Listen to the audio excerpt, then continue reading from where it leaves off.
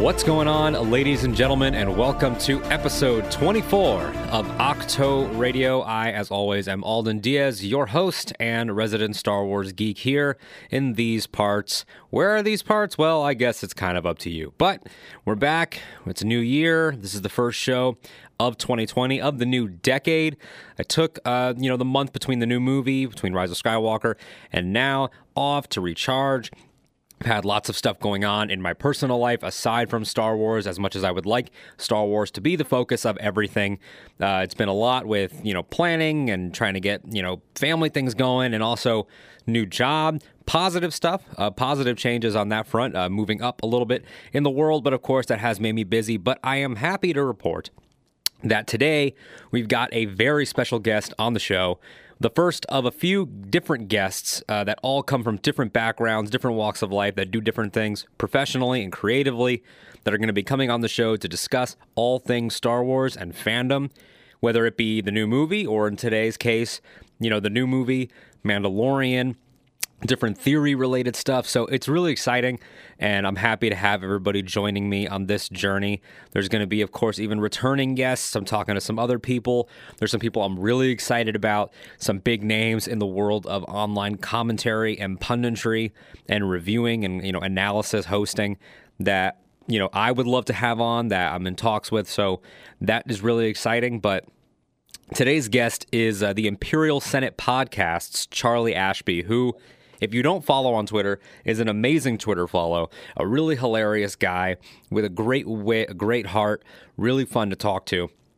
And we dive into all kinds of things, mostly centered on The Rise of Skywalker and also Mandalorian Season 1. Because of the holidays, I never sat down and did a proper spoiler review of the first season of Mandalorian, so we definitely wanted to get into that, discuss our theories, discuss Charlie's affinity for the character of the Armorer, played by Emily Swallow, who already has built up her own fandom around the character. Seeing lots of shirts for that character, which is really exciting. Love to get my hands on some of those. So it's a really interesting conversation. I mean, we get into some theories from Charlie that I think are straight up beautiful, especially in regards to Anakin Skywalker and his relation to things like Force Ghosts. So it definitely gets really, really interesting. I hope you all enjoy it. We will, in future episodes, in the next few weeks, talk about things like Taika Waititi possibly directing a Star Wars feature film after his fantastic Chapter 8, the finale of Mandalorian Season 1. I thought he did a great job, and I have plenty of thoughts on what the development could mean, who he could be working with, what I'd like to see from it, what I think Taika's place is in a world like Star Wars. There are also other things that Charlie and I get into in regards to the Obi-Wan show, which for a hot minute everyone seemed to think was canceled just because of a few reports. But that is the online commentary world. It seems everybody, jumps the gun, and people hint that they know things that they have only really heard and they don't really know, and it gets really complicated. But we still have an Obi-Wan show. As of today, as of the end of January, there is still an Obi-Wan show.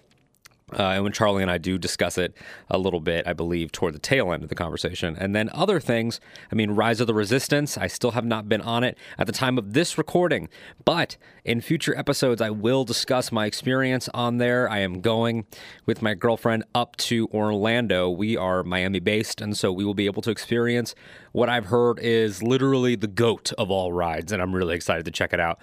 And then also coming up will be the Star Wars Resistance finale review, Season 2 review overall.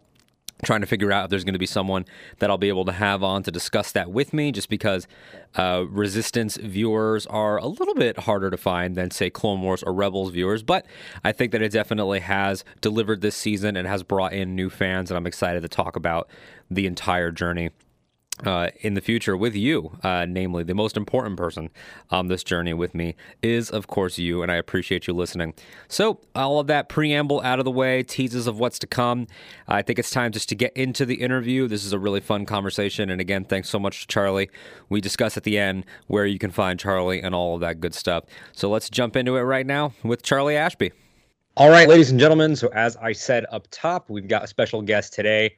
The first sort of crossover of sorts with another excellent Star Wars show online, another great personality that you can see reviewing things and breaking things down and just being an all-around hilarious guy on Twitter and then within his writing, within his podcasting. This is Charlie Ashby of the Imperial Senate podcast. He is also a freelance writer and a journalist and critic and a sharer of GIFs and memes and an all-around good dude. So, Charlie, how's it going? Hey, it's nice to be here. Yeah. Thanks for having me on. Of course, man. Of course. I mean, when I was sort of getting started, almost a year ago, specifically in the Star Wars space and not just, more general podcasting and everything, Imperial Senate and then your Twitter feed and everything are, lots of mutual follows, I think, lots of shows that we're both a fan of. And then we just started popping up in each other's mentions and everything. And I realized, like, this guy's good people. Oh, yeah. And I felt the same too. It's always good to promote people and share stuff. And I always find when you know someone's a good person, just, help push them. That's always the best thing. Absolutely. Especially because, you probably know as well as I do that, your close friends in life or your parents or whoever, like, it can be really hard to get even just like a share. Just click share. It can be hard to get anything out of people. Like, that's all I ask. Like, Yeah, it's nothing. I don't ask for much. Thing. Yeah, so it's cool to find the more supportive side of the Star Wars community because before we were recording, Charlie and I were talking about just the sort of like anxiety that we get as genre fans and as fans of these massive franchises, especially Star Wars, and how part of the tension in it isn't so much I liked or disliked a plot point. It's, oh God, am I still gonna have friends after this? Like, what is the conversation actually gonna be like?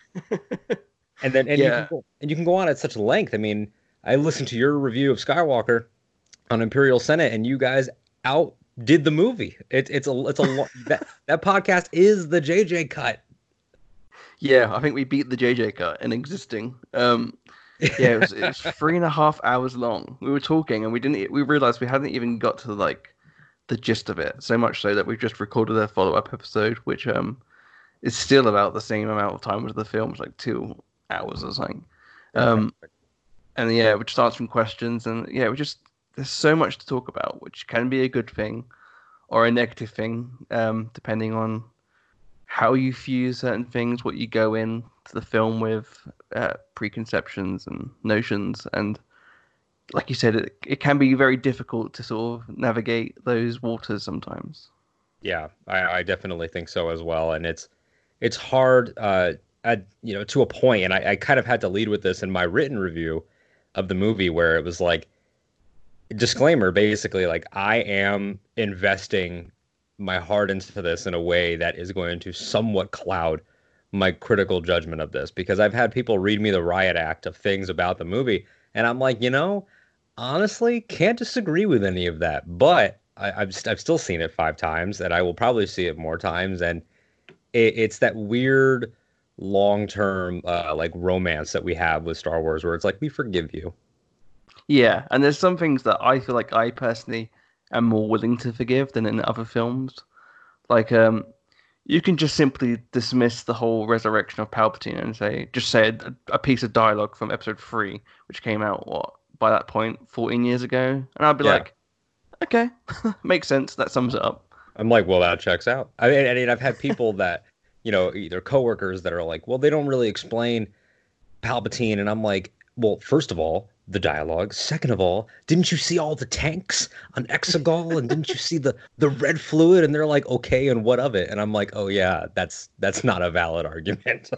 But at the same time, it's like, it's supposed to be a fairy tale. So what are you expecting from the film for Palpatine to go, well, basically, I had an escape pod on the Death Star, and I got out, and then for 10 years I was doing this, and I cloned Snoke, and then like 15 minutes later, he's like, and that's how I'm here. Like, you wouldn't want to listen to that. So exactly, just dismiss it. Yeah, exactly. I mean, that to me is sort of novel material, and maybe, who knows? We know they shot something based on the editor interviews that have been coming out. So maybe on Disney Plus or something, we'll get the actual Sheev monologue of what actually went down. But with things like that, what you said is spot on to it, and that's fairy tale. And so that leads sort of into a question, just to take your Star Wars temperature a little bit. Mm-hmm. Are you like me, whereas like I gravitate way more toward the mythology of it all, less so than like ships and tech and things like that? So I like both. I'm sort of in the middle. Like, Rogue One is one of my favorite films of the era. It might be my favorite film of this new Disney era. Mm. But at the same time, there's a lot of cool mythological stuff that I really dig. I love all the Force Ghost stuff. I love what Ryan did with The Last Jedi, that whole sequence where he discusses the Force and they visually show like life and death and everything about that. I love both of those sides, and I feel like when you Star Wars does it properly, it's when they're both sort of evened out. Yeah. But even then, like I can take both sort of sides of the stories. Like one of the fun things I had recently was watching The Mandalorian and playing Fallen Order, which seems like a nice little one end of the spectrum for both sides. Very true. That is very true. And both felt very, very, very Star Wars, which is always a good thing. And I like that right now we're in this place where, and I think that's something that people need to be reminded of a little bit, is that, hey, if you didn't enjoy X property, you can move over here and either get, with Mandalorian, like a 4-hour movie, with Fallen Order, like a 10-hour movie, like those experiences, if you're open to other mediums, you can get a little bit of everything where, for me, like Resistance right now is sort of like if I need a pure, like, fun vitamin, like I just take in an episode of Resistance and I'm like, wow, that had none of the stress, none of the anxiety, none of the arguing of fandom. It was just a pure, like I watched Kaz and those characters just do a race and it's so satisfying to me.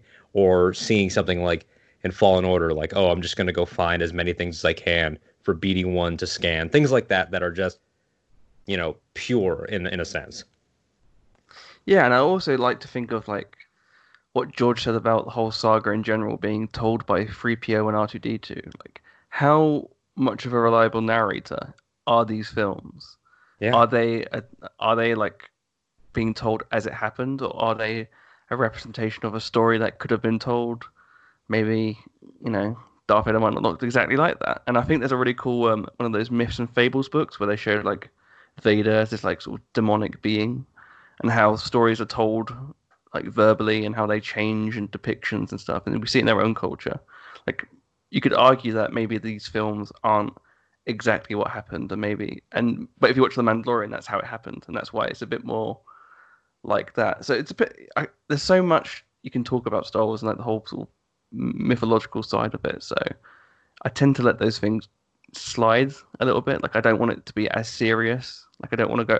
That's why I can't stand all these like Neil deGrasse Tyson rants about why there's no sound in space. It's like, it's a movie. Yeah, I mean that was me post Last Jedi, which is a film that I really, really love. And coming out of that, I remember going into work the next day, and a guy that I was kind of just like acquaintances with, he looked at me dead in the eye and he said, "It was fine, but Leia in space made no sense." And I'm like, "That's your line of what makes sense?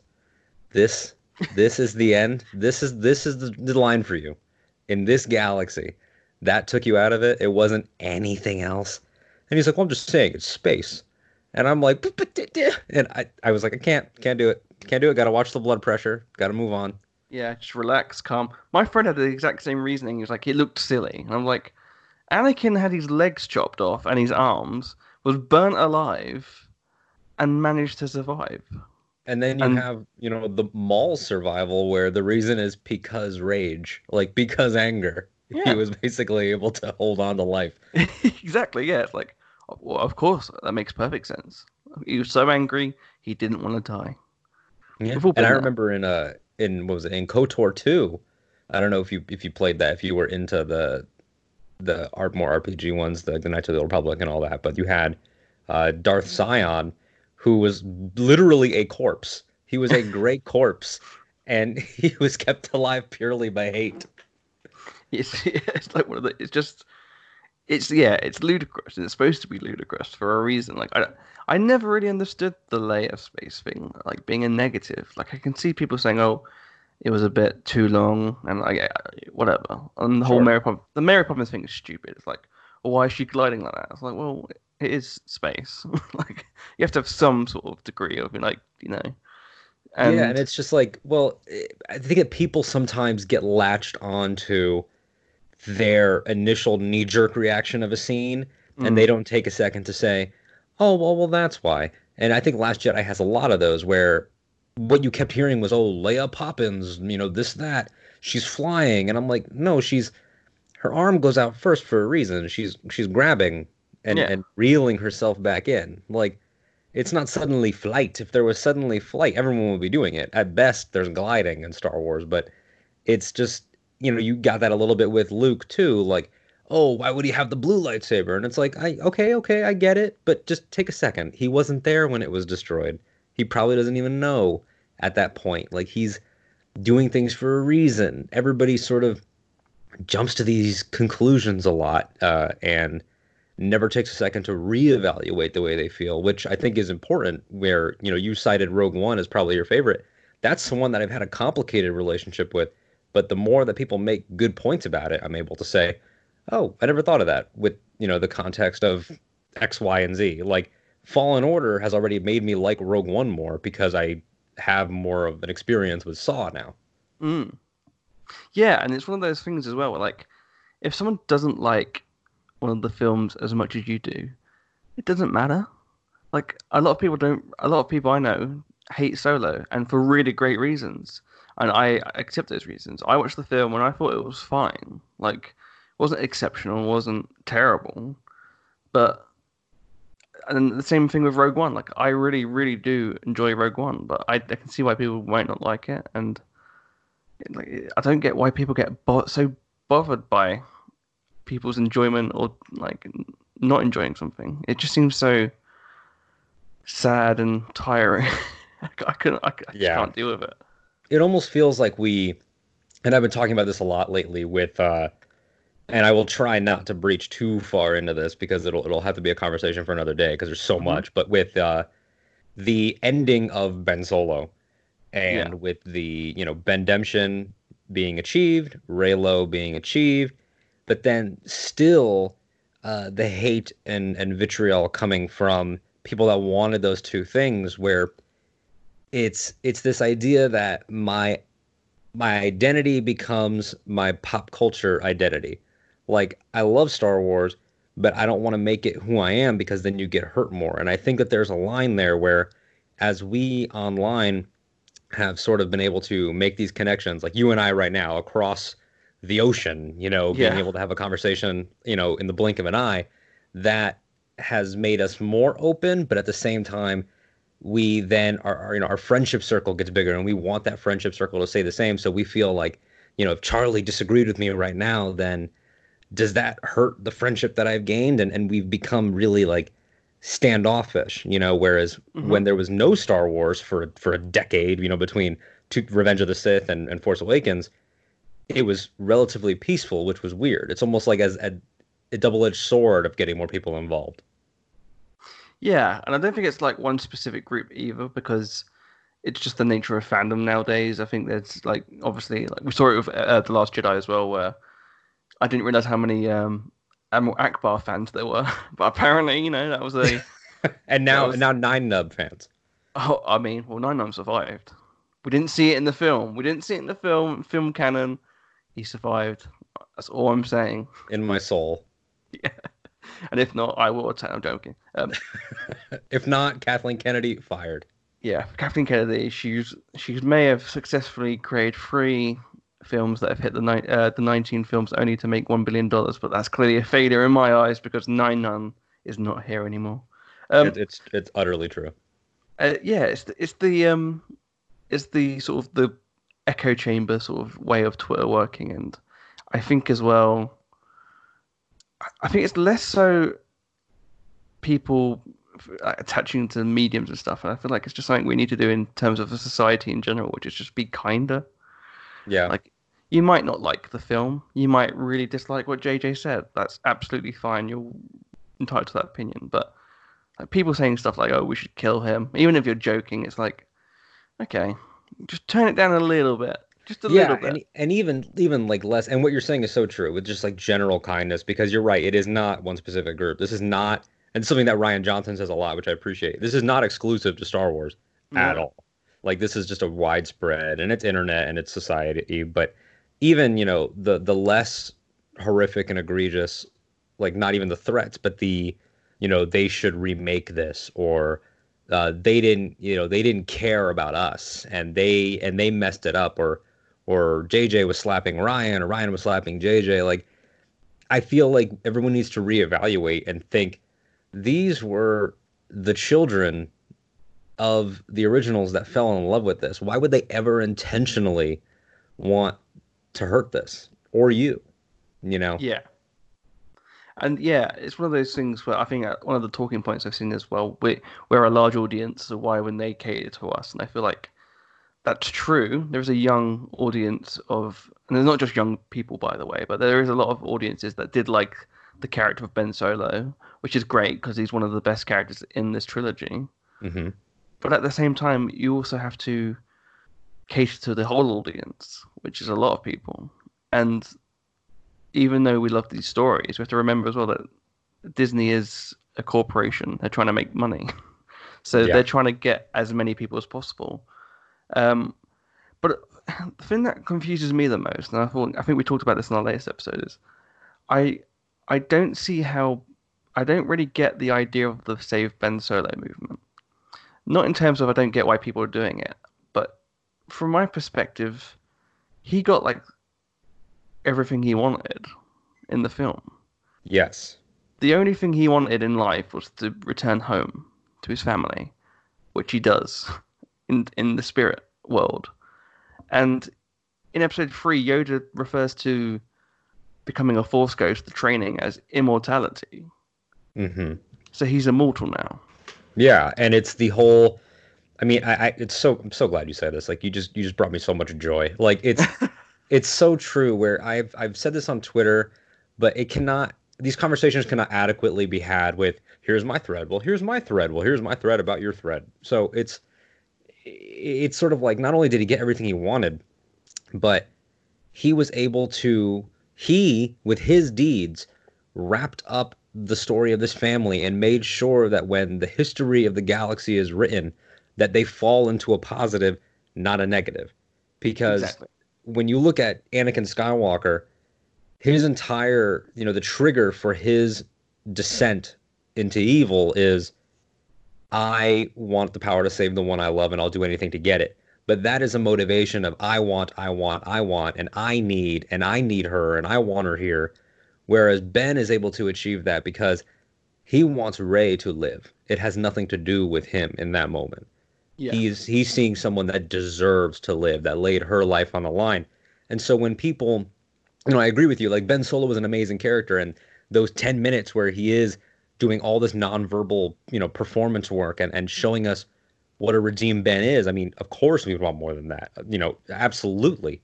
I would watch 10 hours of that. But the problem is, it was the third act of the final film, and we needed to tie things up. And I think that when you go back to Empire Strikes Back, or, like, as you said, Revenge of the Sith, Yoda, of course, luminous beings, but then also telling Anakin, rejoice for those around you who become one with the Force. What he got, and I believe, if I'm counting off the top of my head, what he got was a reward that only 7 other beings have had to that point. Qui-Gon starting it off, then Obi-Wan and Yoda and Luke and Leia. Like, no one else. I think he probably is the 7th, I think. Obi-Wan. I'll count it later. But yeah. That's the weird question, though. I think episode 9 does a really great job at sort of opening some doors to some fascinating stories, because the way that the cosmic force works seems to have changed slightly, which I think is interesting. I agree. Whereas, you're referring, I guess, to his path there? Like, did he complete this training that Qui-Gon discovered? More so the voices. Oh, yeah. Yeah. What does that mean? Is it possible that maybe, my initial thought was, is it possible that characters like Qui-Gon and Kenobi that have achieved this can sort of act as guides momentarily for the others? Which is... Yeah, that's my feeling. My headcanon before the film, my headcanon for the last few years has been, I've always wanted to tell, or someone to tell the story of Anakin after Return of the Jedi. Yes, for that couple of hours. Yeah, because there is so much, like we saw in the Yoda arc in the Clone Wars, there is so much more to the Force, especially after you die. Like dying seems to be the end point for people, but it looks like the cosmic Force. There's like another world out there. So Hmm. my thought was that once Anakin dies, he comes back out into the cosmic Force. He sees Obi-Wan, he sees Qui-Gon, he sees Yoda. He has to be trained. He has to be redeemed. Like redemption isn't just throwing yeeting Palpatine off a building. It it is it has to be earned. It has to be good deeds. And we've already seen as well in Rebels the world between worlds and all this weird cosmic force shenanigans and how in the Clone Wars I think Qui-Gon mentions how there's no space and there's no time.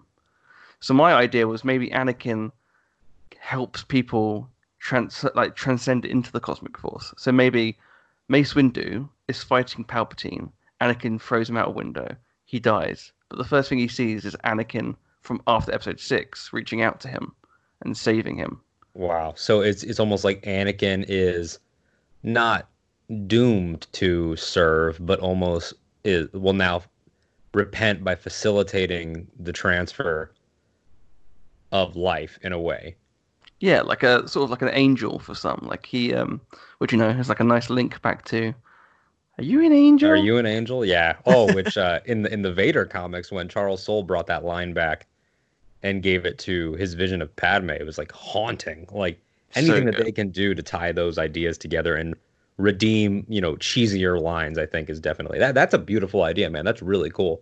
And that's what I think would be interesting. Like, because I know a lot of people are saying, "Oh, bring back Ben Solo, get more Ben Solo stories." Like, instead of the negative slant, I feel like I agree with the idea of more Ben Solo stories. Because if we get to see Ben do the same thing and Anakin teach him, so someone who's selflessly teaching him, he's always wanted to meet his grandfather, um, who is teaching him to do the sort of the same thing. And we follow him through this weird cosmic world. I think it'd be cool because a lot of people want the crazy cosmic stuff, and also Ben Solo is an interesting character to delve in because he's only just started this journey, so he still might have some conflicts. Yeah. I And yeah, definitely I see the potential there for sure. And I think that everything that you're saying right now just speaks to the the how do I phrase this in a way that's not so combative against the Save Ben Solo people, but when I see their anger or their desire for more of these stories, I really do wonder what the disconnect is. And again, it's all perception, it's all how you interpret these stories, but you see a lot of the Palpatine one people online and Ben Solo was robbed or he was abandoned by his family because why did they put all this effort into Rey and not into him? And mm, for me, it's well because they learned because they had 6 years between Ben's fall and the present to say what could we have done better with our own boy? And now there's this girl who comes from way worse circumstance as we discovered vaguely sometime, and they are rectifying their mistakes in Rey. Everybody is still redeeming themselves, and I think that Leia reaching out and touching his heart that one last time, and I interpreted it as triggering the memory of Han in some way. Rey had said you keep replaying what you did to your father, but now he's replaying it in the hypothetical of what if I'd said the right things. I interpreted the whole movie as his family not abandoning him, that they still had his back, they were still thinking about him. And I think that and again, it's not my movie, but the only thing that's missing that could have brought it from like a 9 to a 10 for me in terms of that arc, not the whole film, would have been a Luke scene. I think that's the only thing that was kind of missing was a Luke Ben interaction. yeah, I agree. And actually, when I watched the film for a second time, this might be just my interpretation of it, but there's a really cool moment where Ben is using Vader's helmet to mess with Rey and induce the visions of her past. And Hmm. then it kind of backfires and shows his own misdeeds, Yeah. which I interpreted it as Anakin actually trying to contact him. Yeah, that could be something for sure because at that point, we don't know the specifics of how Palpatine was, quote unquote, every voice inside your head. Like we don't know what exactly that was, if it was like a Voldemort-esque just sort of mind connection, but at that point now Palpatine is corporeal and he's doing his whole final order thing with General Pride and he's gearing up for a fight. So and he's made now physical contact with Ben Solo. So at this point, I'm assuming that that's ended, and the helmet as a catalyst of sorts is sort of now open, so to speak. Yeah, I feel like it's the end game for Palpatine. So he feels like he's got his pawns in order, and he doesn't really need to keep pushing at Ben. Whereas beforehand, like the voices in his head, like it's him constantly manipulating his life in terms of Snoke, in terms of pretending to be Vader, all these horrible manipulation tactics. And I like the Palpatine wins thing. It's just so wrong to me because, like you said, you summed it up really perfectly. Like the whole point of Anakin's downfall was that he was selfish, and what Ben does is absolutely selfless. So that's Palpatine would want. If Palpatine won, Ben would have been selfish and just survived. Exactly. If Palpatine won, Rey would have struck him down. And Mm-hmm. people say, "Oh, well, it's a Palpatine. It's Palpatine versus Palpatine in the final scene." And technically, by the books, that is a correct read of the scene. And yes, it is a Palpatine at the Lars homestead at the end by blood, but that is exactly what Luke addressed on Ahch-To, and that's the whole idea of found family. And for this woman now to acknowledge the darkness of her origins, but she erases his name from history. And even though the Skywalkers are gone physically, we as Star Wars fans know that A, death is not the end, and B, that these, appropriately a long time ago stories will go down in the galactic record or whatever for, our grandchildren to see episode 20 in theaters. These events will show that the Skywalkers left the galaxy in a better place than when they found it. And I think that's the point. Like, not every victory is going to be Endor. We had the nice victory with Rey, Finn, and Poe hugging and everyone celebrating. And then we get that coda of it's a wide open space now, a lightsaber with a new color for just the moviegoers, and then a handle that represents, a hilt of her past. And now we can go on. Like, I don't see any cynicism in any of that. And so many people feel like it's a cynical, dour ending. And it's just, and again, it's not wrong, but it obviously has left you and I very confused. Yeah, I certainly didn't feel that was the cynical ending. I thought it was a really beautiful, again, tying into mythological sort of things. It's Rey returning Excalibur back to the river. Yeah. And calling out for more stories in the future. Or, I don't know, it's as a modern variation, it's Jumanji calling out to a new bunch of kids to cause some crazy action. Yeah, I really loved it, and I really liked the idea of it going back to where it all started. And there was a thread about Rey, which was really great, and I can't remember the name of the person who wrote it, so I do apologize. But it mentioned about how the Skywalker family started off with a woman on her own who was a slave on a desert planet, and we don't know her backstory. We don't know her parents. We don't know her family. Skywalker might not even be her name. She might have just been given it. And the story ends with a woman who was enslaved on a desert planet who takes on the name Skywalker, which I thought was a lovely sort of, full circle moment. I really love that. The fact where she's basically near Shmi. Like, Shmi's there on that homestead. She's buried there. Yeah. So it's like a full circle thing. In essence, Shmi's grandchildren, with the sabers are now buried alongside her ceremonially. Exactly, yeah. Like, it's the whole family. Like the origin of the name is there to witness Rey. And I know a lot of people push back on it and say, well, Luke hated that place. And I'm like, Luke hated being stuck in that place. But Luke grew up with supportive parental figures with Owen and Beru. Luke acknowledges himself, in Return of the Jedi, he tells Han, I never thought I'd come back here.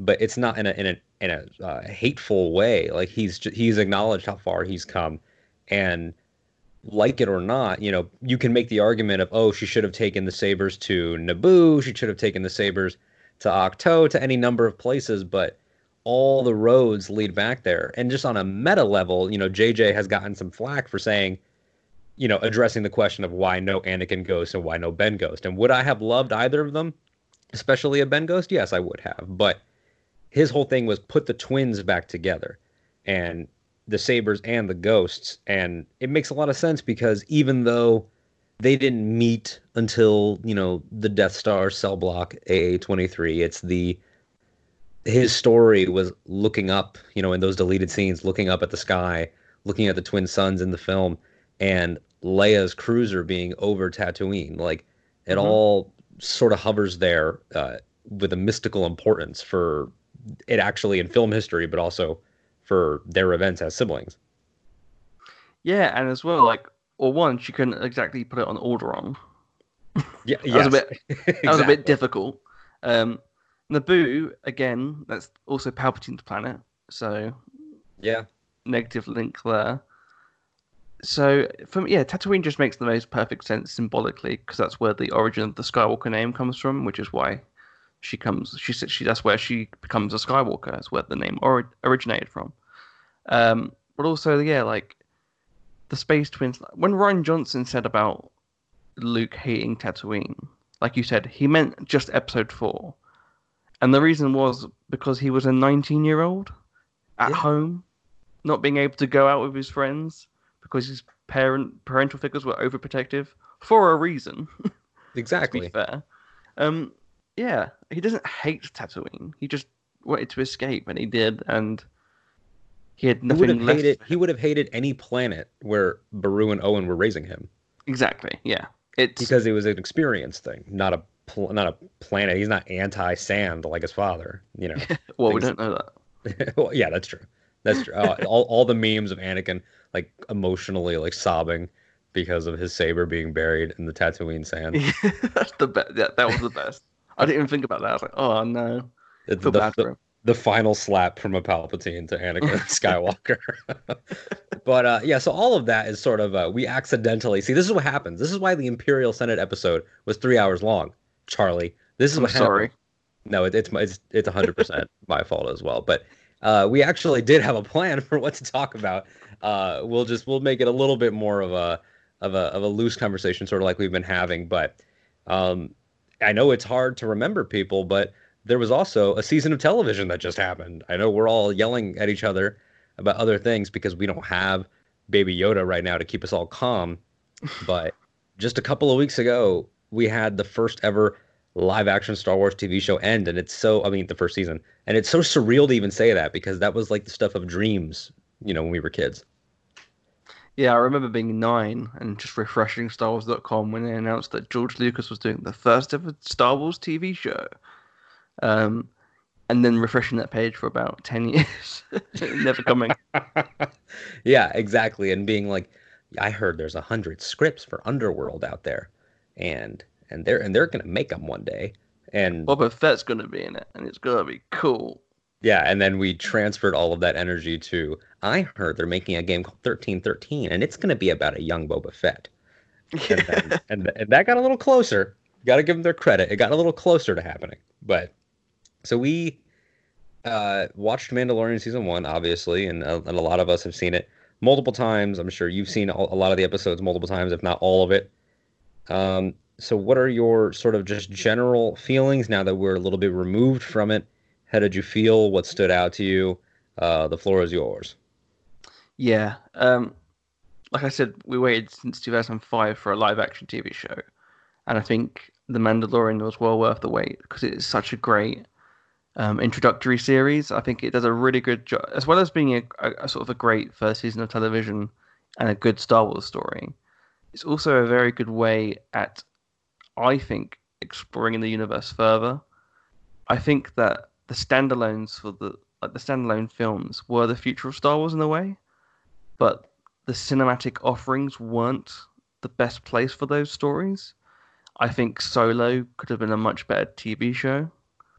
I think the first film would have been a great first season, whereas the finale is where he finally gets the Falcon, it flies off, and then the next season is where they take off again. So I think The Mandalorian does a great job at sort of opening up the realm of possibilities for a bunch of Star Wars stories on the platform, like we see with Marvel doing. and it makes me even more excited for Kenobi in terms of getting to follow a character that we actually do know and get to explore that story in a TV sort of like in a TV show, so we get to do a sort of a deeper delve of that character. Mm-hmm. And I think that will open up the possibility for more character-driven stories of people that we already know, and also I'm just excited because Deborah Chow is amazing. Oh, she is just wonderful, man. Like the way that she is able to, and all the Mando directors did a great job of bringing emotion through the suit. But especially, I go back to chapter 3, The Sin, a lot, where that moment in the cockpit where he goes to pull the lever and notices that the little ball isn't on it. There's so much happening there behind the mask, and if she can pull that from that material, I cannot wait to see like her silent, contemplative desert exile scenes that I hope we get. I think she's gonna crush it. Yeah, it was so like episode 3 was the moment where I was like, okay, this show isn't on the next level because that was some good stuff. Like that, the scene with the Mando is just coming down. I can watch that on a loop and never ever get tired of it. Yeah. Yeah, and like you said, all the directors did a great job. I think overall, my least favorite episode has to be the one I wasn't expecting to be the least favorite one, like in terms of directors that were announced, and there's this whole sort of thing about Dave Filoni being the future of Star Wars.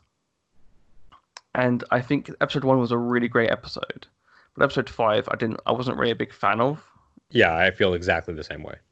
in terms of the script and the direction. So I don't know whether that's because he's more suited to the animation department realm of Star Wars, or at least, you know, And I also telling those type of stories. I have to wonder, when it comes to Dave specifically, this is a good time to talk about this because I haven't had a person to talk about it with. When you're making a show like this or like a Game of Thrones or any big budget like premium, multi-director project like this, they talk about, how they break the season and how the season is not shot all sequentially. And Dave and Deborah Chow at the premiere were talking about, oh yeah, we were together this day because, Deb was shooting X from her episode and I was shooting Y from mine, both on the same set. So when I watched the season again, I wondered to myself, wait a second, what if 5 was made before 1? And that's why it feels so much more rough. And then 1 is a more confident Filoni who had learned more of the tricks of the trade. I think that might be the case. Yeah, it definitely seems that they might have shared that set from episode 5 and 7. Yeah, that makes a lot of sense actually. If that's the case, then if they give him another episode for season 2, I'd be interested to see how that goes, and if that's better, then I'm glad because I love Dave Filoni. Me too. Yeah, I'm obviously, if people that have listened to this show know how much I love Rebels, especially. I mean, Clone Wars, of course, but Rebels is a special place in my heart, and I think that what he brought to the show overall this season, obviously Mandalorian lore, but he is, and a lot of this is Favreau too because he wrote the scripts, but I feel like Favreau might have written the scripts, a long time ago, and he's talked about how he pitched this and he came in with 4 episodes without even consulting with anybody.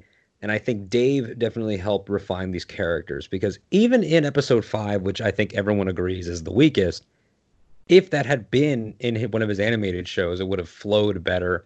I think it's just a matter of him gaining his confidence, but his introductions of the characters in episode 1 are so strong with Grief Karga and IG and, of course, Baby Yoda. He has a keen eye for what it was that George did that made people want action figures of every single background character and things like that. Yeah, the first episode's a really great episode, actually. I really enjoyed the sort of direction and stuff. Especially that final shot. That was a beautiful shot. Yeah, instantly iconic. I remember just being floored by that moment and thinking, wow, they got us. Like, they bought and sold us this whole... it's gonna be gritty, like Boba Fett fans, get ready. And then at the end, it was like, surprise! It's about a single dad.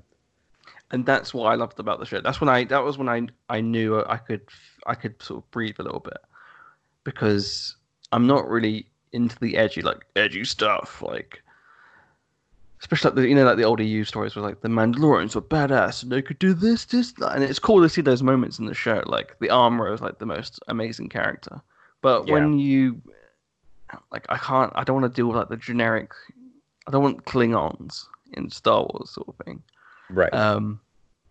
So seeing the caring side of it, that's when I was like, okay, I can relax. This is a Star Wars show. Of course, it's going to be like this.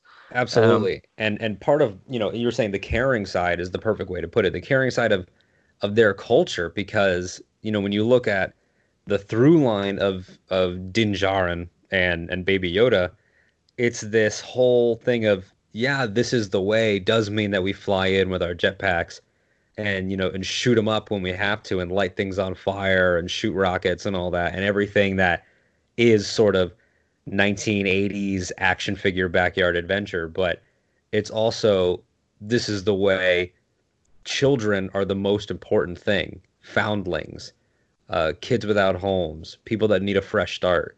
And all of that just felt so like George Lucas talking about 12-year-olds. Yeah, if I had to describe the show, it'd be cool with heart. Yeah. It's so like you're like, okay, I want to actually figure out that. It's cool to see the Kenner stormtrooper, troop transport from Rebels and the classic Kenner set. But at the same time, you're like, but also, I want to give me Baby Yoda. I want all the Baby Yoda stuff. Yeah, I think that Baby Yoda, I mean, what is there left really to be said aside from the fact that it's one of it's so interesting because how much we decry nostalgia sometimes as a fandom and just as a popular culture, commentators in general. Oh, Star Wars relies too much on nostalgia, and on the film side of things. But then the thing that unifies us all is the definition of a nostalgia play, where somebody it feels like such a boardroom decision to be like, make it cuter, but then it works so flawlessly. Yeah, and I think the way it works is that it's earnest about it. It's like, and it's such an interesting character, like, because we haven't delved into the species of Yoda, and so far they haven't really done too much delving in so far on the show, but it doesn't really matter because as soon as you see the baby, you're automatically attached to it because it looks like a character that we have been attached to. And then on the other side, if that didn't win you over, he's cute as hell. Yeah. So of course you're going to be protective. And then the way that they kept it a secret, the story, like just following in the story, like it has the heart, and I think that wins you over in the end. I think that's why Star Wars works, and it's not a cynical story. It's all about hope. Absolutely. Absolutely. And just on a technical level, when we're introduced to him in chapter 1 and in chapter 2, I mean, we get the little floating cradle, which, instantly became iconic, like we said, with the shot. But then in, Rick Famuyiwa's first episode, the child, he's floating next to Mando the whole time, very lone wolf and cub, obviously. And I thought that was a really smart choice to have him move that way. And I thought, oh, well, he'll be floating along for this entire show. But then they really started to show what that puppet could do. And they really started to show their blend of practical and CG. And he's walking and he's force pulling and pushing and he's waving at Carl Weathers. And they managed to flesh him out into such a fully realized character by the end that when in chapter 8 he's doing the Kanan Jarrus, like, block all the fire and save them from the flame trooper, like, he feels like a legitimate part of that crew. Yeah, the puppet is amazing. It's like next level sort of stuff. I just remember like thinking, how can you do so well at this puppet but fail tremendously with the Phantom Menace? It really is it just makes it so much worse in comparison. Like, retroactively bad. And it's so funny that I mentioned to my girlfriend, she's only seen the Blu-ray release of Phantom Menace. And I told her one day, I said, this is a edited in Yoda. That this is redone after the fact. She said, what did it look like before? And so I Google imaged it. She goes, what is that? It's like, yeah, they're like, okay, what does a young Yoda look like? Somehow looks older. Yeah, they were like, as if we launched Yoda at high speeds up against a wall, like a flattened, like, sort of almost like disappointed grandpa. Like it's a weird choice. He's a very intense puppet. Those eyes are very intense. Yeah, and I think that, I give a lot of love to Rian Johnson on this podcast, but one of his crowning achievements was getting the original mold and making his Puppet Yoda so glorious. I I loved Puppet Yoda in that movie, and I think that after that, and of course with the encouragement of Werner Herzog, I think that that probably is what gave him the confidence to say, all right, CG, we don't need it. This can be mostly a practical character, and it feels like the whole show feels very alive in the same way that the original Frank Oz Yoda did. Everything in Mandalorian. I mean, even the obviously CG things, like the Mudhorn, that feels like a legit fight. Like he's getting his ass beat, and you feel like wow, like he could lose here in Chapter 2. Yeah, exactly. And I think what you said as well, like it's funny how the CGI rendition of Yoda in the prequel trilogy feels like it blends into the original trilogy much better than the puppet did. So it's a good reminder of how decent CG and puppetry together can actually work well if done properly. Like a puppet can be made in a terrible fashion and it will not work, and it's the same with CG. But once you've got those two teams working together and just on the next level, I think that's when you that's when you win. Yeah, absolutely. So moving on from Baby Yoda a little bit to some characters with more dialogue. Taking this chapter by chapter would be a very long effort, and also would require us to recall a lot of information on the spot. So I think that the characters are definitely the strongest aspect of the show, and it Hmm. sort of allows for us to each latch on a different thing. So now that the season is over, who do you find yourself going back to the most in your brain? Who did you fall in love with, and who would you say was your favorite overall? Um, I know we just said we're going to jump off Baby Yoda for not talking too much, but I have to say the Armorer, even though she has great monologues, but she's not in it that as much as any other character. I'm Hmm. just so drawn to that character. She's such an interesting, badass woman with the coolest armor, and it's not OTT, like it's just a really clever design. And the phrasing that she gets to say, there's a specific sentence in episode 8, I believe, which is such a Star Warsy line where it's so drawn out and full of like long words. I can't even remember it. I think it might be when she describes the Jedi. She's like, "Oh, there's a scourge of war, like Like enemy sorcerers. enemy sorcerers." I was like, "Okay, that's cool." Yeah, yeah. Anyone, Just hearing anyone describe it in that roundabout term, it's like Mark Hamill saying laser sword in Last Jedi of the in-universe colloquialisms and stuff. yeah, I geek out on those small like silly things where anyone else is like, "Okay, well, that's fine." I'm like, "Okay, that's cool." They call them sorcerers. I love that, like wizards and stuff. Um, Yeah, I really love the armorer. I'm constantly drawn to that character, what her history was. And it's the same with Cara Dune, Yeah. who is just off the bat, just amazing. Really cool to see that character. And the way, that a script is good when you could just drop a small thing and it adds so much to a character. And seeing how, like, sort of tense and, uh, you know, she wasn't very talkative about her own past, apart from being a rebel shock trooper.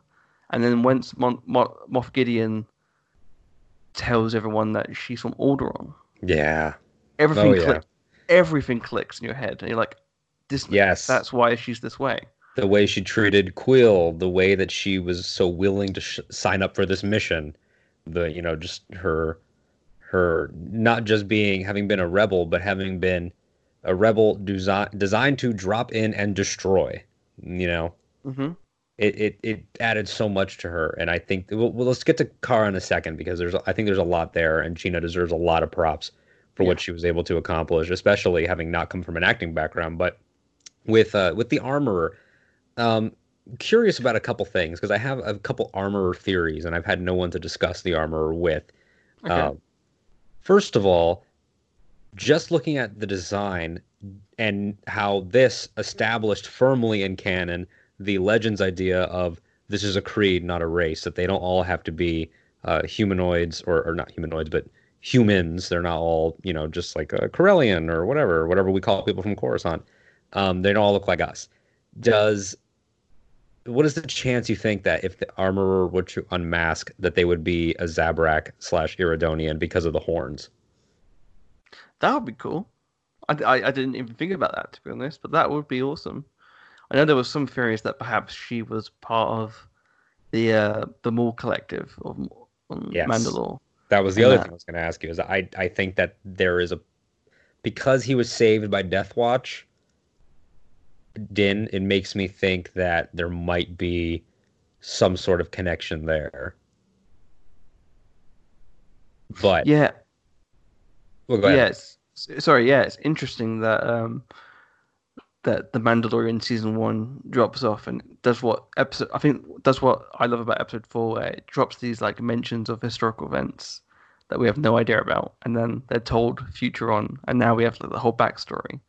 And one of those cool sort of nods that we got in Star Wars history was the idea of the purge of the Mandalorians and the whole Mandalore incident prior to Rebels, and we finally get to see the Siege of Mandalore on the Clone Wars, which of course is also worked on Dave Filoni. Yeah. Is it So possible then maybe that there's a maybe late teens, early 20s armorer in there, like some sort of retroactive reference, that Star Wars loves to do? Possibly. that's what I would love to see. I'd love to see a few of the characters. I'd love to see a CG version of Moff Gideon. Oh, yeah, like a younger ISB. Mm-hmm. Yeah. And I would love to see the armorer, even if it's just like Mandalorian voiced by Emily Swallow. It'd just be one of those things where like, okay, that makes perfect sense. That ties Yeah. in. That would be cool. And now I'm going to get in a little bit of my armor theory. I think, and they would have to do some more legwork, but I think honestly that at some point the armorer and Din Djarin are going to come to blows, and that Mm. there's going to be a line in the sand between them, because the more that we get, and we know that Dave worked on this show, so a lot of the what seem like contradictions now, I'm sure are intentional and will get fleshed out later if we see Bo-Katan or if we see Sabine, whoever it may be, Boba Fett. I think that what Din does not realize, in almost in a Captain Marvel type way, I think that Din does not realize that he's playing for the extremists within his own culture. Because for Din Djarin, who was a child during the Clone Wars, and then a teenager in the Solo period, in the Rebels, and then now to be a man, he's around the same age as Han Solo. For him to not have heard of Jedi, it's one thing for a bartender off in some cantina to not have heard of them or to know exactly what they're called, but you're a Mandalorian, and for Quill to be able to tell you your history, but you don't know about your chief enemy or about your relationship with them culturally, is a little weird, and it raises a couple questions. Is that how they raise specifically foundlings in a more conservative way, where we don't tell them about some of the threats out there? Or is it that the group that the armorer is running, which is not a clan, it's a tribe with multiple clans in it, hence why she says you're now a clan of two, is the armorer running some sort of, my buddy Matt called it a doomsday cult, where we know that this helmet rule was never a thing. So in the same way that there's multiple types of like Christianity, I think it's gonna, if Din Djarin meets someone like Bo-Katan, Bo-Katan might look at him and say, "What's wrong with you? Like, what do you mean you can't take that off? What do you mean you've never heard of this? What do you mean you've never heard of that?"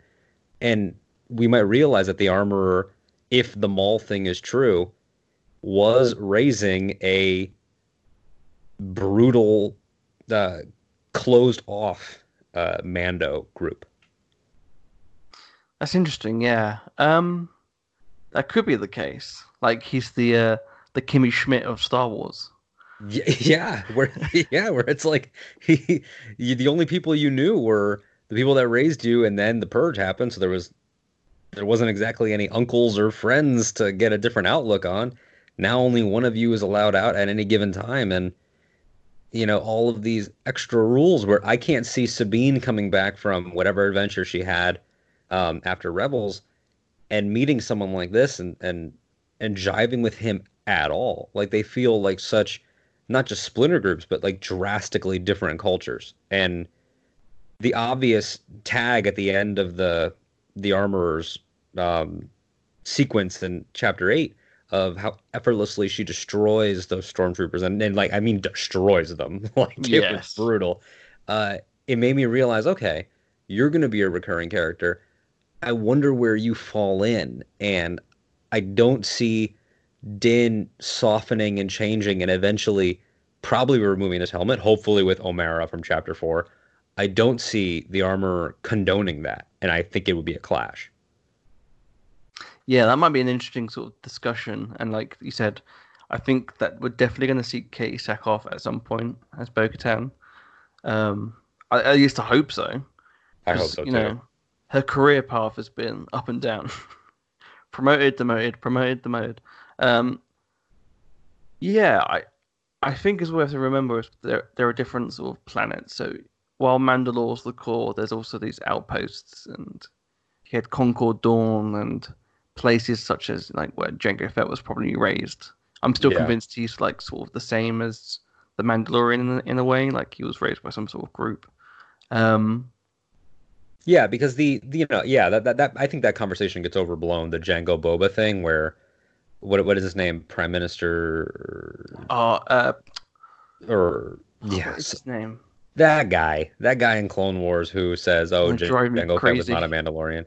Yeah, I understand that line comes from George, but the fact of the matter is George is not the creative head, so that could be, well, from a certain point of view, like maybe that particular guy hates Jango Fett. Like it doesn't mean, like that could be written in any number of ways. So, but you're right, there are different home worlds for Mandalorians, and maybe it is just a cultural thing, but it'll be interesting to see how it plays out, because I think that what it means to be Mandalorian is one of the most interesting questions, and I didn't see myself caring about it when the season started, because I like Sabine's my favorite Rebels character, but that's the extent of my Mandalorian love. Like I watched the Clone Wars animated series for the Jedi Knights more so than the Mandos and stuff, and it was always interesting to me. But by the end of it, when Baby Yoda is wearing that Mythosaur necklace, I was like, oh my God, like I care so much about this. I care so much about what happens to these people.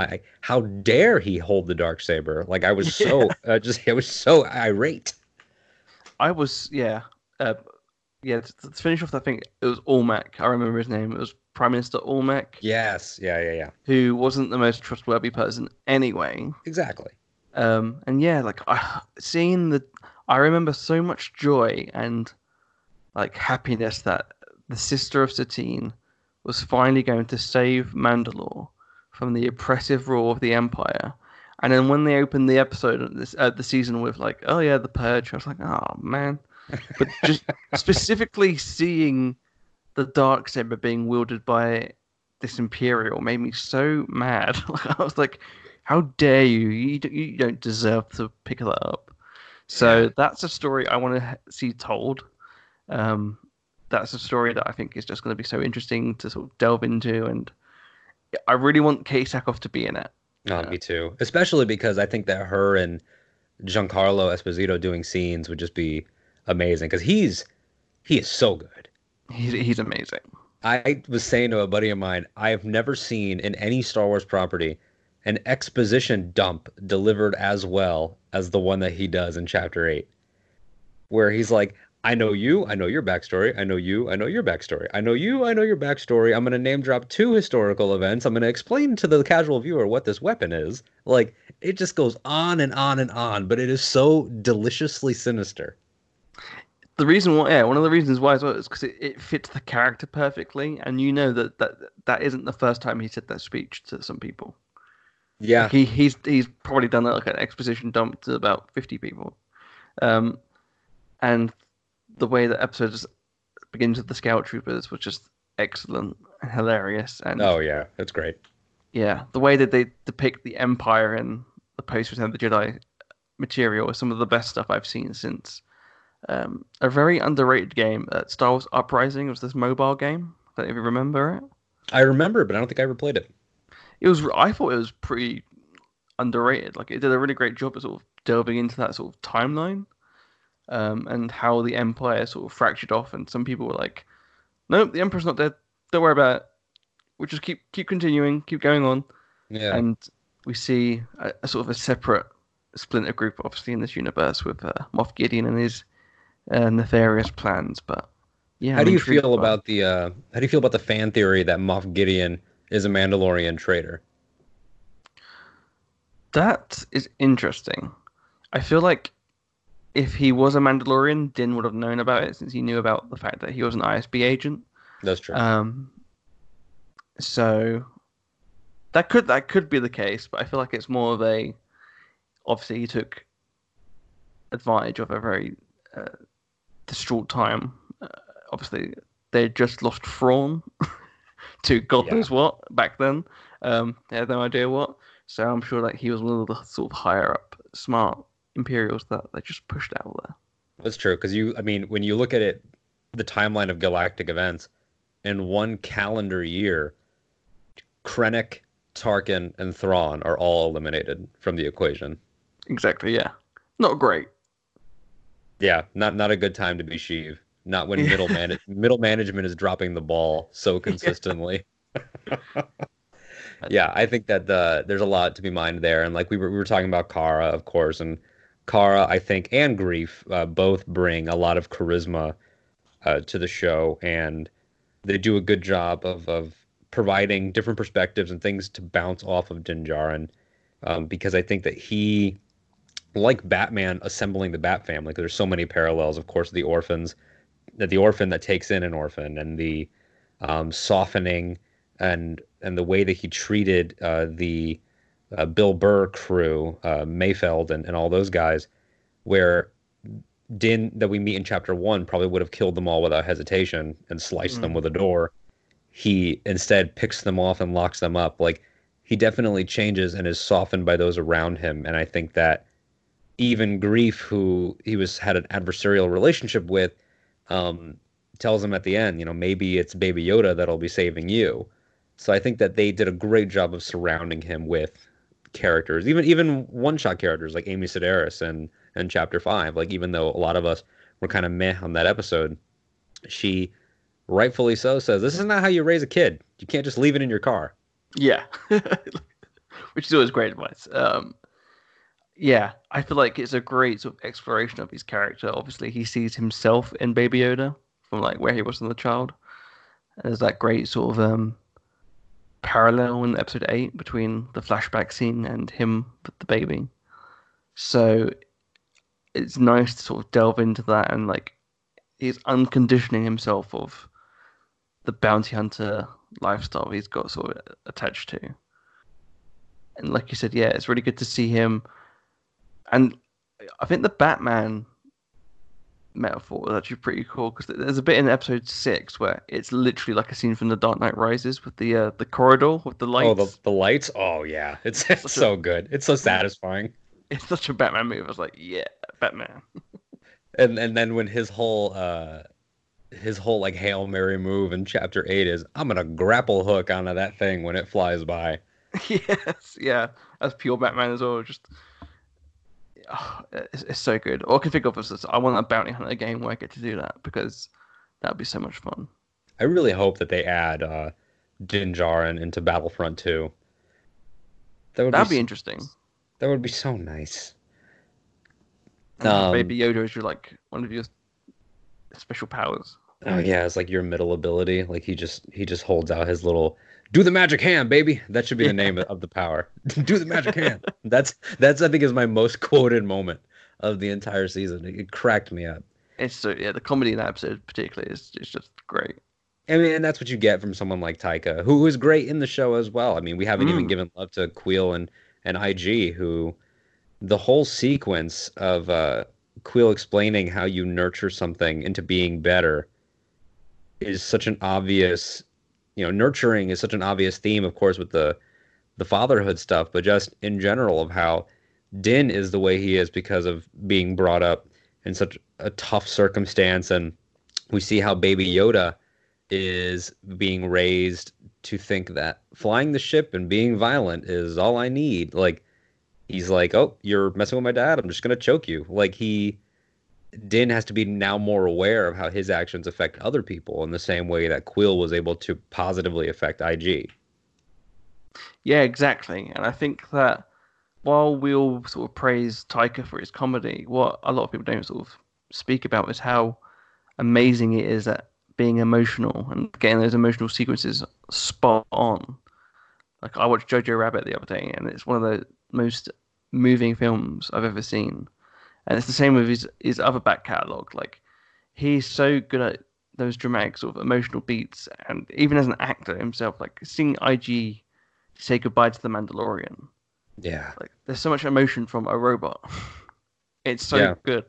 And just the whole idea of, I've never been a living thing, and how he was able to give Din a moment that no one else had to see, but that will profoundly change the rest of his life, where he was able to be his most vulnerable with the thing that he hated so much, and he hated them from a very natural, real world place of prejudice, where it's I can't separate my trauma, and I'm generalizing all of you. It's that whole, it's the canon, like, Wu Hare from the Cantina hates droids for the same reason, and now we're to finally be able to explore that, on this streaming service that millions of people are going to see this show. And it's nice that the story came after, L3 and Solo. Now I think that people are going to see the droid characters in a hugely different light. And with Anthony Daniels and Skywalker, who I think that's his career best. Yeah, and I think it does a great job at showing how violent the Clone Wars was as well. Like, because I love the battle droids and how ridiculous they are, but at the same time they are like terrifying in some regards, especially like the super battle droids and the idea of like all the damage that was done. We never get to see like the actual effect on some people's lives. We get to see it in the Clone Wars, obviously, but for wider viewers, it's nice to see that in the live action sort of space and how devastating that must have been. And it sort of adds to the world we see in A New Hope again. Right, and what you just said there, the live action space rings true throughout this whole show, and it sucks that we still have that cultural separation of validity in our brain versus from live action to animation, but it is there. It is something that we all have to work with, and it's hard to, like, it would be way easier for me to convince my mom to watch Mandalorian than it ever would be to convince her to watch Rebels, and that's just something we have to accept. But it's nice to see Favreau and Filoni take that as an opportunity to say, hey, well, now you're going to take a B2 battle droid seriously.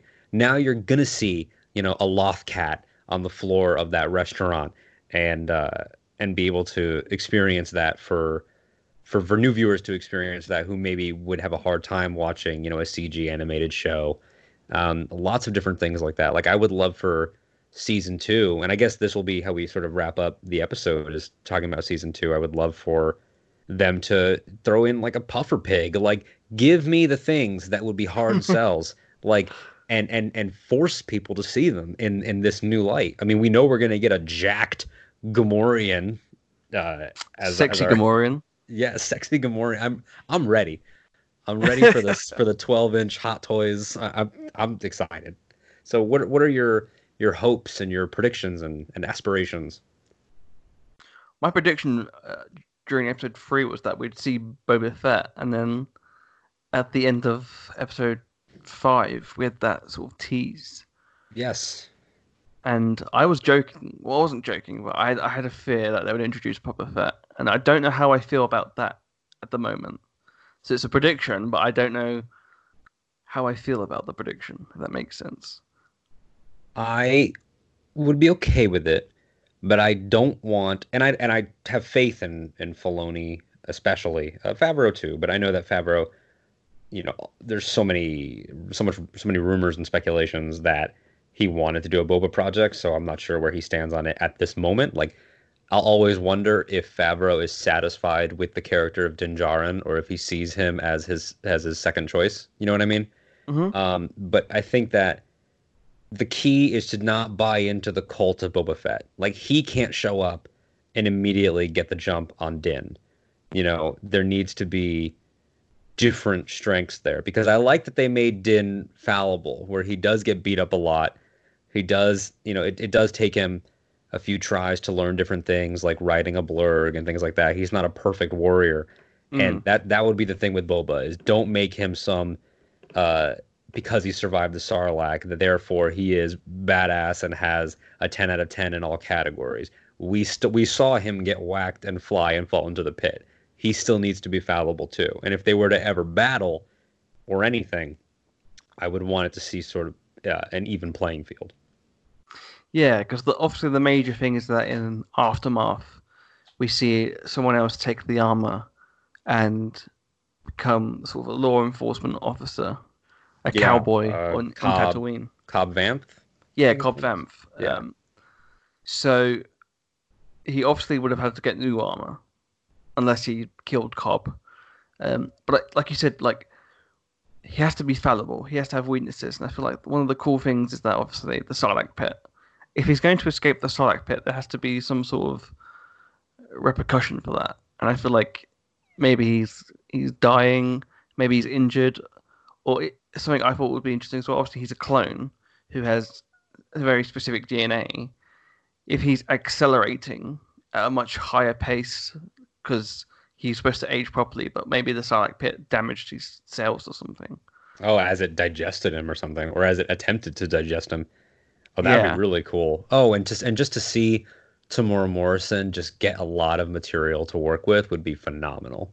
I was about to say, like, oh, if only there was someone who could play him that was slightly older now. Yeah. Then he's supposed to be in that timeline. Get Temuera Morrison. And also it's awesome. the idea of both not only the tease of like, the Spurs, but also the Kaminoan elements of the story. The idea that we see like these Kaminoan pads on the Doctor, and the idea that the Empire is trying to take Baby Yoda for some reason. And now we know at the same time that Palpatine is alive, and Palpatine is looking for cloning certain things, as we know from Episode 9. Yeah. So and again, we don't know necessarily, like, we know that Palpatine says, "I've died before." We don't know how much time he spent, quote unquote, dead. So it is possible that this is not necessarily like Gideon saying, "Oh, Palpatine wants the baby." It might be Gideon saying, "Oh, Palpatine left us instructions on how to bring him back." Like, it could be so grim as to, if we sacrifice this cute little thing, then we can finish Operation Resurrection or whatever they want to call it. Exactly. I like the idea of there being like a dual enemy for season 2.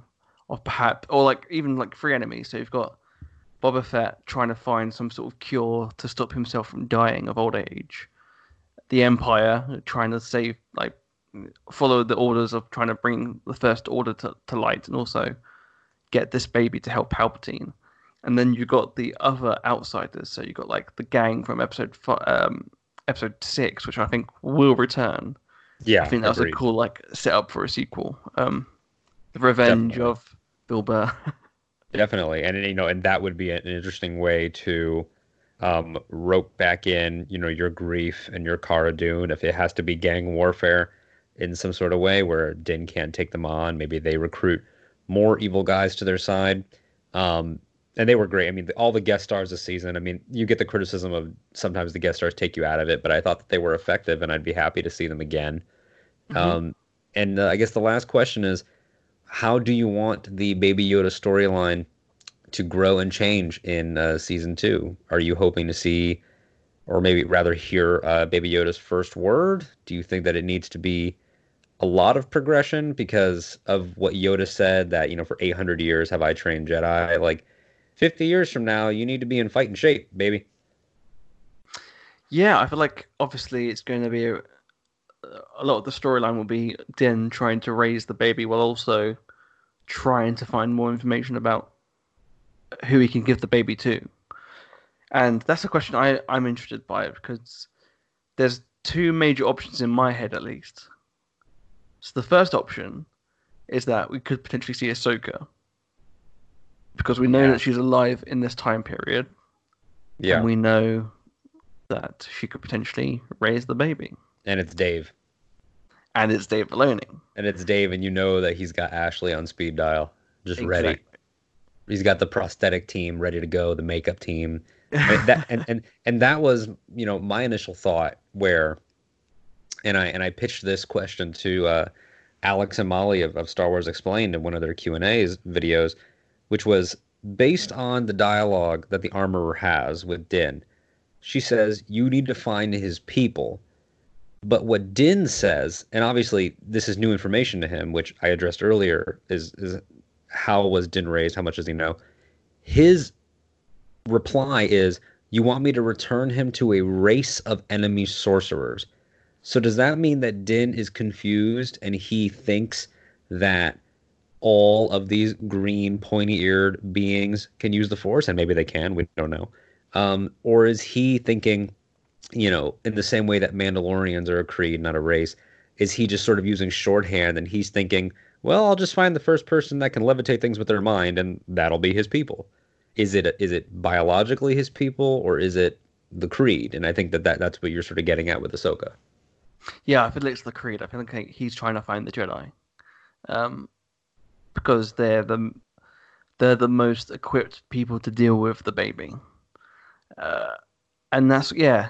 I think either Ahsoka will see Ahsoka, or something I think would be also interesting would be Luke Skywalker. Yeah, and I don't know if they'd go that far, but I would be down. I mean, we saw how effective the de-aging was on Mark and Skywalker. Of course, there is Mm-hmm. also the Sebastian Stan of it all, if they ever chose to go that route. But I think that is extremely interesting, and it does tie in with those rumors we've been hearing of saga characters appearing in this new season. Do I think that Luke, Han, and Leia are on the table?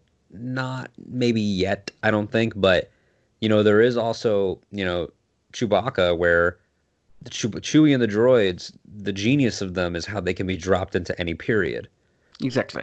So who's to say that when the gang comes for him, Bill Burr and everybody, and he's putting his crew together, that it's not, Jonas doesn't come in and do an episode. So That would be cool. If I was going Galaxy Brain, sort of crazy theory time, and I was very, very, very, very spoiled, it would be really cool to see Luke and Ahsoka. it would just be out of this world because, if a Rebel sequel series and this are happening at the same time, Mm. it could be, you could get some cool, like, corporate synergy somewhere out there. Bob Iger, just pounding his fists together, ready to go. Like, uh, if we get the Ahsoka Luke, let me tell you about your father conversation, and then in animated form, and then it's, hey, let's have some adventures, and then in live action we see the adventures and they run into Din Djarin, like things like that. I mean, just the potential of where we're headed just in terms of the franchise layout is so thrilling because with Obi-Wan and Cassian, the rumored 2 animated series that are in development, Mando season 2, obviously films, but Project Luminous, like we are about to reach critical mass where there will never be a season, quote unquote, entertainment season without this. Mm-hmm. So everything can just roll together and fold. So if Luke and Ahsoka, I think is on the table, and I also don't think that Mark Hamill is as done as he says he is. Yeah, I feel like he'll be up for it. I think if he could do like when he did like those, was it the Forces of Destiny or Galaxy of Adventures? Forces of Destiny, yeah, where he voiced Empire Luke and Return of the Jedi Luke. Yeah, like if he can do that, then I feel like he's always up for it. And it depends on the stories. Like I'm sure he'd be willing to like work for these people. Um, and also I'm very, very, very biased, and I love Luke, so I want to see that happen. And Yeah, like you said, the Rise of Skywalker CG on Mark Hamill was exceptional. yeah, it looked really good. It looked really good. Like I know it was dark, obviously, but that was such an effective scene. I thought that was really well done. And we'll have to get into that soon. Maybe we'll do another episode together talking about Luke between trilogies and how we feel, because there's the Rise of Kylo Ren comic right now. Obviously, there was the Battlefront 2 campaign, which had a good amount of Luke. There's, the Legends of Luke Skywalker. So that is definitely a potential topic for sure. But we've been at this already for over an hour. I don't want to take up too much more of Charlie's time because it is nighttime over where he is. And I haven't even had lunch yet where I am. So I'm in the much advantageous position here. But thank you so much for this conversation, man. I feel like we dove deep. Yeah, it was so much fun just to talk about all these different stories that are coming out, because even the saga may have ended, like the future is pretty bright for Star Wars. There's so much directions it can go into, and I feel like we've got some special stuff coming our way. Absolutely, man. Absolutely. So let's give them the rundown. Let's plug it all. Let's talk Imperial Senate. Let's talk about your writing. Tell everybody where they can find you, where they can check out your work, your socials. Do it up. Let them know. Okay, cool. Well, you can follow me on Twitter at CMWASHBY. I've got a sort of a link of all my stuff and all my writing pieces. I mainly write for But Wido Podcast, which is a great website. You should check them out. As for the Imperial Senate Podcast, which is the podcast I co-create and co-host, you can find us on Twitter at twitter.com/ImpSenatPod. We're also on Facebook. We've got a Discord. If you want to chat all Star Wars stuff there, it's all fun over there. We've got a Patreon if you want to, help us out that way, monetary wise. And that's about it. Oh, also we've got a TeePublic store. We've just released a sort of a new shirt design, which is Space Sluts, which features the beautiful face of Oscar Isaac. And it is a beautiful face. And our co-host Nikki got his shirt in the post yesterday, and he assures me that it is a very big design. And if you want to walk out in public with Oscar's face with the phrase "Space Sluts" on it, go ahead. I think that's definitely a must for Celebration Anaheim. Are you going to be there, by the way?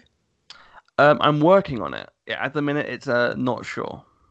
Okay, cool. We'll talk about that off air, and discuss potential in-person hangouts and all that good stuff. But again, thank you so much. We will definitely do this again as soon as possible. This was an absolute blast. I feel like this was therapeutic in a lot of ways for us to be able to be like things that we're confused about that we don't get, be it fandom, but also just to dive into so many great stories and tangents and theories in a positive way. So I hope you all enjoyed, and we'll definitely talk to you again soon, Charlie. Cheers. Thanks for having me on. Well, all right, ladies and gentlemen, thank you again so much to Charlie for coming on to the show. Charlie Ashby, the great, one of the best people in our online Star Wars community. It was so great being able to talk to him, being able to dissect all of these things, and hopefully we'll be able to do something again soon, whether it's on this show, whether it's on Imperial Senate, whether we come up with something all new altogether. Who knows? Commentaries, different things. I mean, I could think of a million different ways that I could keep bugging Charlie to come on with. So it definitely was an honor to have him on. We already discussed where you can find Charlie, but of course for this show, if you are listening on Apple Podcasts, definitely goes a long way for you to leave a review, to leave star ratings, things like that. If you're listening anywhere, just to spread the word is wonderful. You can tweet the show at Octo Radio, AHCHTO Radio, and that's on all your social media platforms, including Instagram as well and Facebook. You can find me at AD_Strider on Twitter, at A.D.Strider on Instagram. Feel free to reach out. I would love to talk Star Wars or movies in general with each and every one of you. So it's been an absolute pleasure. And that does it for today's episode. We'll be back soon with our next guest, who will be the director of the Looking for Leia documentary on Sci-Fi, and that is Annalise Ophelian. Or if you are listening to the episodes when they are both out, definitely just jump over to that one right now. So in the meantime, punch it, Chewie.